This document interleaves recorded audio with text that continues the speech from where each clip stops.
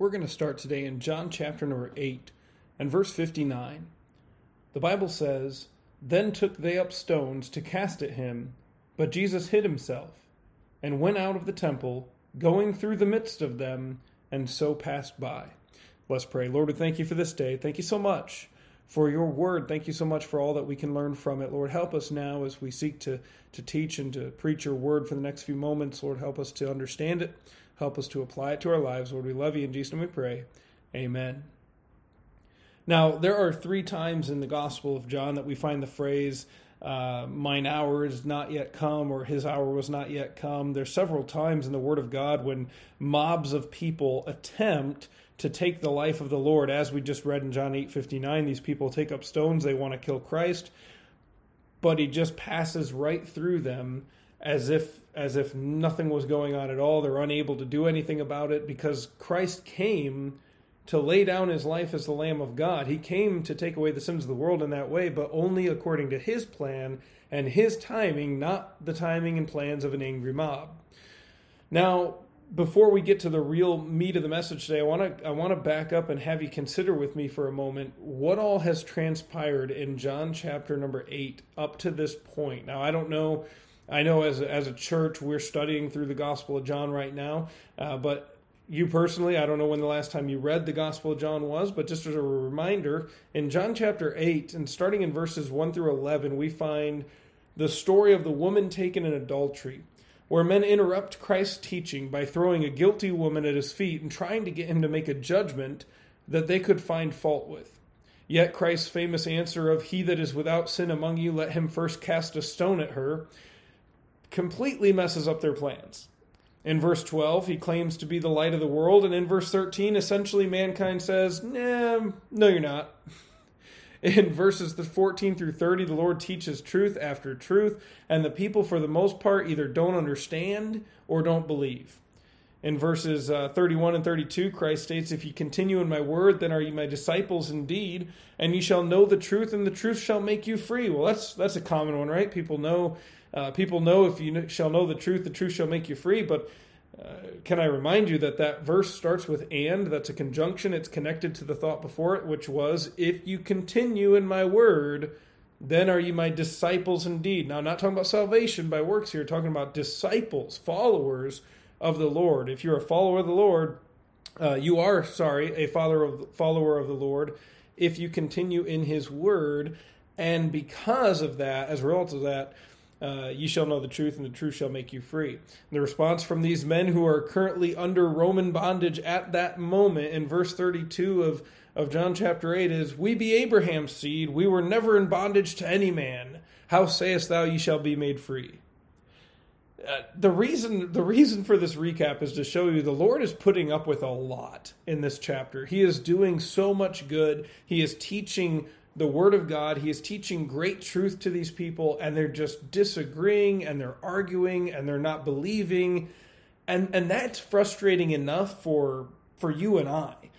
When you know something to be true without a shadow of a doubt, when you know that it's a fact, not something you picked up off the news or social media, but you have personal firsthand knowledge, this is truth, and you try to relay that to somebody and they just won't get it. They either don't understand or they refuse to believe you. That's very difficult for us. At least I know it is for me. But consider being God manifest in the flesh, the very one who created all things, and trying to impart wisdom to people, and them saying, "Well, I don't think you're right about that. Well, I don't agree with that. Well, I just don't understand what you're trying to say here." In the remainder of the passage of John chapter 8, Christ explains that the reason that these men are not understanding and accepting his message is because they are not of God. Their response in verse 48, "Say we not well that thou art a Samaritan and hast a devil?" Man, these guys are originals. Even today you find people like that. You point out what the problem is, and they say, "No, the problem is you've got problems. I don't got problems. You got problems. You're a Samaritan. You're full of a devil." It's a mess. These people are a mess. Everything Christ tries to teach them in John chapter 8, they either misunderstand or reject. Verse 30 says that many believe, but we still find after that nearly 30 more verses of unbelief that comes to a head when Christ yet again reveals his true identity to them in John 8, verse 58. The Bible says, Jesus said unto them, Verily, verily, I say unto you, before Abraham was, I am. Now, that's not grammatically incorrect. That's exactly what the Lord intended to say. And the Jews, of course, understood here that he was claiming to be God, manifest in the flesh, the I am of Exodus chapter 3, the very God who is not bound by the constraint of time, the word spoken of in John chapter 1, verse number 1 through 4, where it says, In the beginning was the Word, capital W, and the Word was with God, and the Word was God. The same was in the beginning with God. All things were made by him, and without him was not anything made that was made. In him was life, and that life was the light of men. Now, Christ in John chapter 8 says, hey, before Abraham was, I am. And boy, that set people off.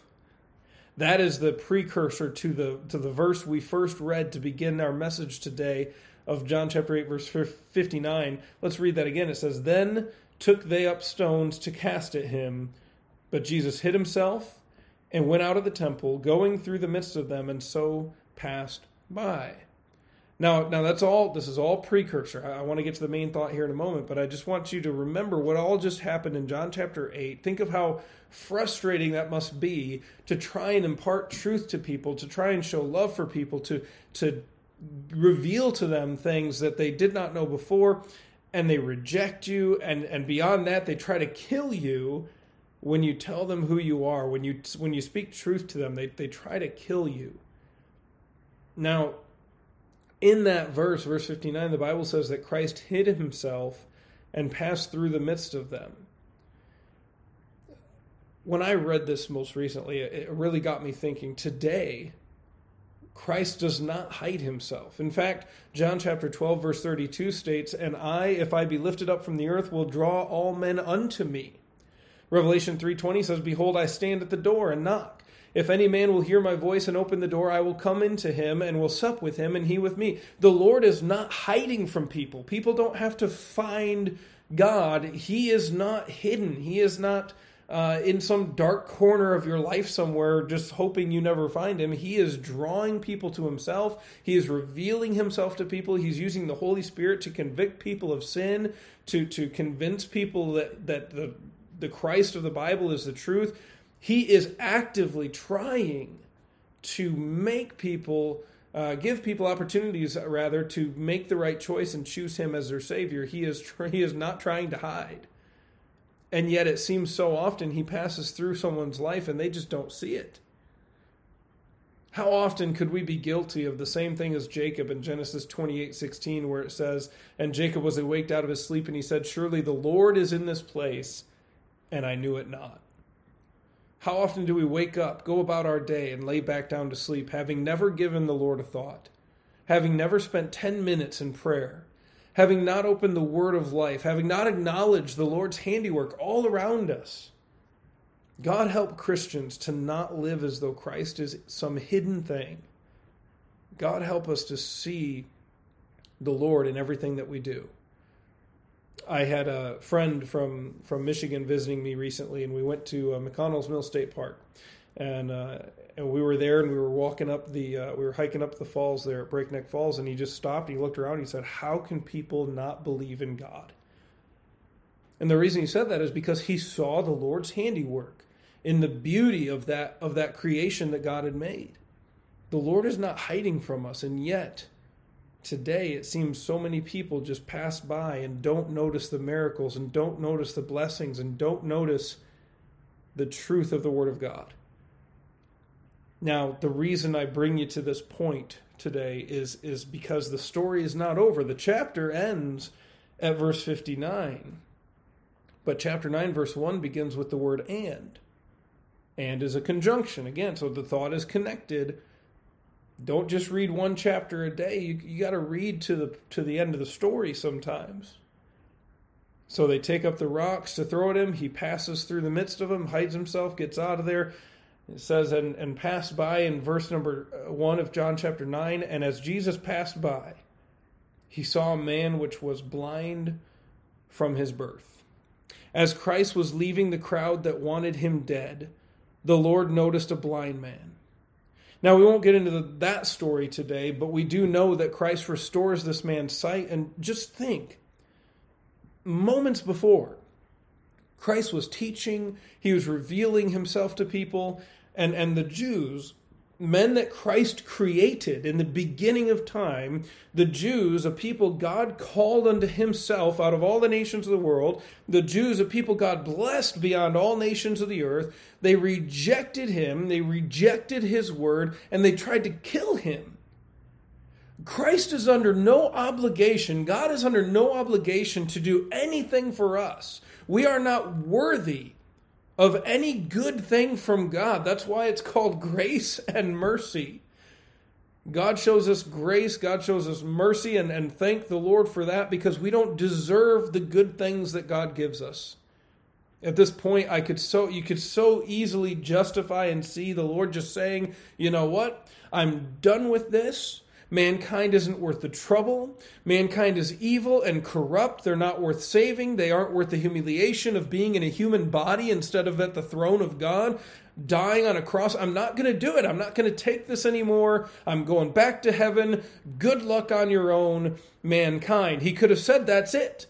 He could have said, I'm done. But instead, as Christ is escaping a crowd that wants him dead, he takes time to notice a man blind from his birth, just as we, when we are born, are blinded by our sin. We are all born in sin. The Lord has mercy on him. The Lord shows him compassion. The Lord requires nothing from that blind man but an act of faith, and his sight is restored. His eyes are open. And that's just our God. That's just what Jesus Christ does. Though we treat him like dirt, though we refuse to obey, though we ignore his word, he still cares. He still teaches. He still saves sinners and suffers us saints. Though we spit in his face, he still loves us and cares for us. He still says, I will never leave you nor forsake you. He still gives us new blessings every single day. He still allows us to live our lives and to have this freedom to make choices, and he desires us to make the right ones. What a God, what a Savior, what a friend we have in Jesus. And yet, how many of us live our days so often as if he's just some hidden thing? It takes all our effort to feel like we've met with God sometimes. I've got to go to Sunday school, Sunday morning, Sunday night. Maybe by the end of Sunday night service, my heart might be right enough that I can feel like I've met with God. Got to read my Bible and pray every day. Got to do all these things, and I'm so far away from God so often. We're so far away from God so often, and we ignore God so often in our lives. It's almost as though he's hiding from us. In reality, we're hiding from him. God wants to be a part of our lives. God wants to be active in our lives, and yet we only want him active in our lives when we need something. We only want him to be a part of our lives when it benefits us directly. Why? He's already benefited us more than we could ever ask or think. If you're saved today, if you have a Bible reason to know that you're going to heaven when you die, if you are a blood-bought, born-again believer in Jesus Christ and nothing else, then he has saved you from your sin, loosed those pains of death, set you on a path to heaven when you die instead of hell, and given you promise upon promise upon promise upon promise upon promise in his word that he will be with you, that he will guide you into all truth, that he will help and bless you if you'll just obey him, if you'll just seek him, if you'll just live for him.